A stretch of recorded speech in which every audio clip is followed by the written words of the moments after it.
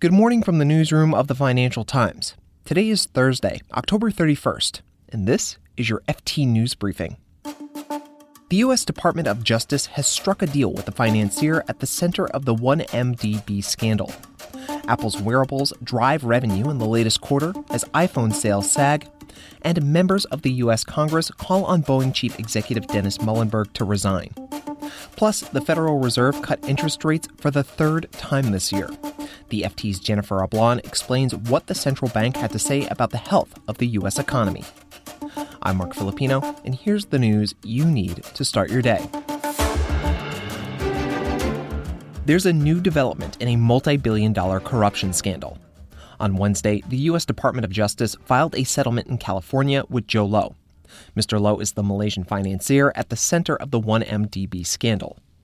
It's a scandal that dates back to 2009.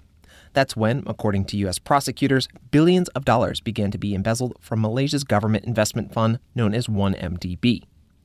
The U.S. has indicted Mr. Low along with two Goldman Sachs bankers. Meanwhile, Malaysia has brought criminal charges against 17 current and former Goldman executives as well as the bank itself.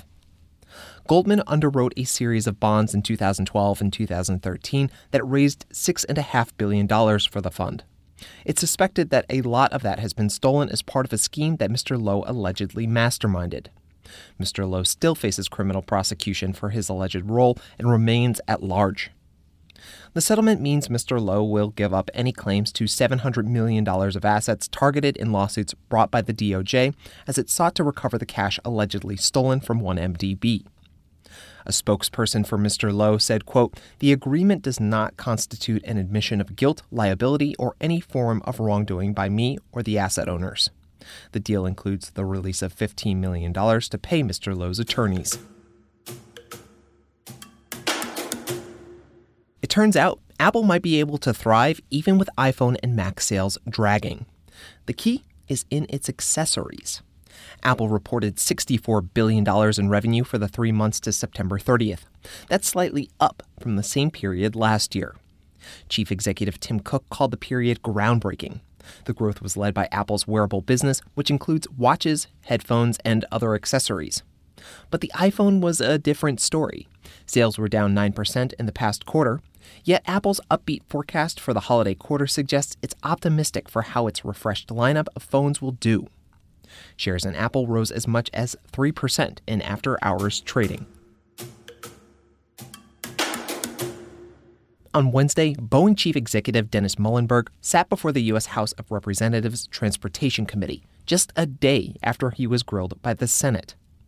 The FT's Kieran Stacey was there for the hearing and explains what new evidence revealed about how Boeing handled pilot training for the 737 MAX jet. I think the really damaging stuff came out of some of the documents that Boeing had turned over to the House investigation in particular. These documents show the lengths to which Boeing was going to make sure that pilots wouldn't have to do any extra training on the MAX jet, and particularly wouldn't have to grapple with the anti-stall MCAS system, which was the system that seems to have failed on both occasions during these accidents. Boeing was absolutely desperate to make sure training was kept to a minimum for pilots for the very specific reason that the more training there was, the longer it would take to get the planes up in the air and the more it would cost Boeing and its customers. So by no means did the House go easy on Mr. Muilenburg. What exactly happened in the hearing? So alongside various revelations about exactly what internal discussions have been held during the certification process for the 737 MAX, we also had a lot of members of the House Transport Committee pick up Mr. Muilenburg on his own position and on his pay. So we had Steve Cohen, for example, repeatedly ask him if he felt that he deserved any pay at all this year, given the problems at the company. And we had several others demand to know whether he had thought of tendering his resignation. Well, Mr. Muilenburg said no, he hadn't thought of tendering his resignation. No, he didn't intend to tender his resignation. But when you start getting questions like that in Congress, it only increases the pressure on the chief executive. And here's a closer look at one of the day's big stories. Jay Powell has done it again. On Wednesday, the Federal Reserve Chair announced a quarter-point cut to U.S. interest rates. It was the central bank's third rate cut of this year. Investors had been expecting this move and were more interested in what Mr. Powell had to say about future rate cuts. The FT's U.S. Markets editor, Jennifer Ablon, joined me to break down the Fed's statement. He kind of gave the markets a bit of a Goldilocks type of statement and stance. Not too hot, not too cold. No rate cuts because we don't think that we're falling into a really severe economic slowdown, and not too hot. We're not seeing inflationary pressures. We're not seeing inflation rise above 2%, so no rate hike. So you got that really nice happy medium where Powell delivered what the markets wanted to hear, and that is we're going to really watch the economic data, the trade uncertainties, the Brexit uncertainties, and see how things unravel. So Jennifer, what did Mr. Powell have to say about the Fed's outlook for the economy? Powell stated that the consumer is driving economic growth. Personal consumption expenditures were almost 3% in this first reading for the quarter. So overall, we see the economy as having been resilient to the winds that have been blowing this year.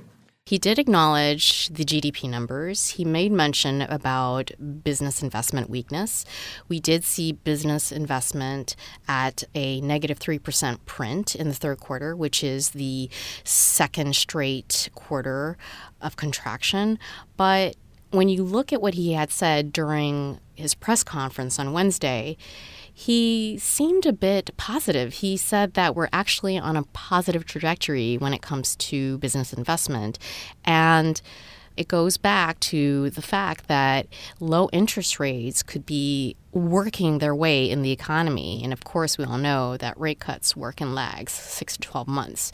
So right now, they are in a wait-and-see mode and feeling really good about where the economic picture looks like.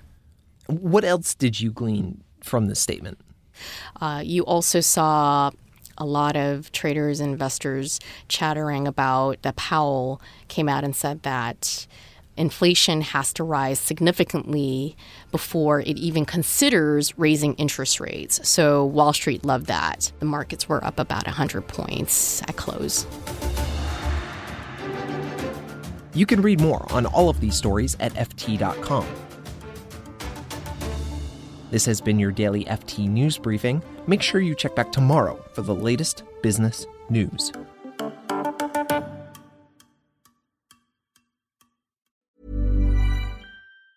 Ever catch yourself eating the same flavorless dinner 3 days in a row? Dreaming of something better? Well, HelloFresh is your guilt-free dream come true, baby. It's me, Keke Palmer. Let's wake up those taste buds with hot, juicy pecan-crusted chicken or garlic butter shrimp scampi. Hello Fresh. Stop dreaming of all the delicious possibilities and dig in at HelloFresh.com. Let's get this dinner party started.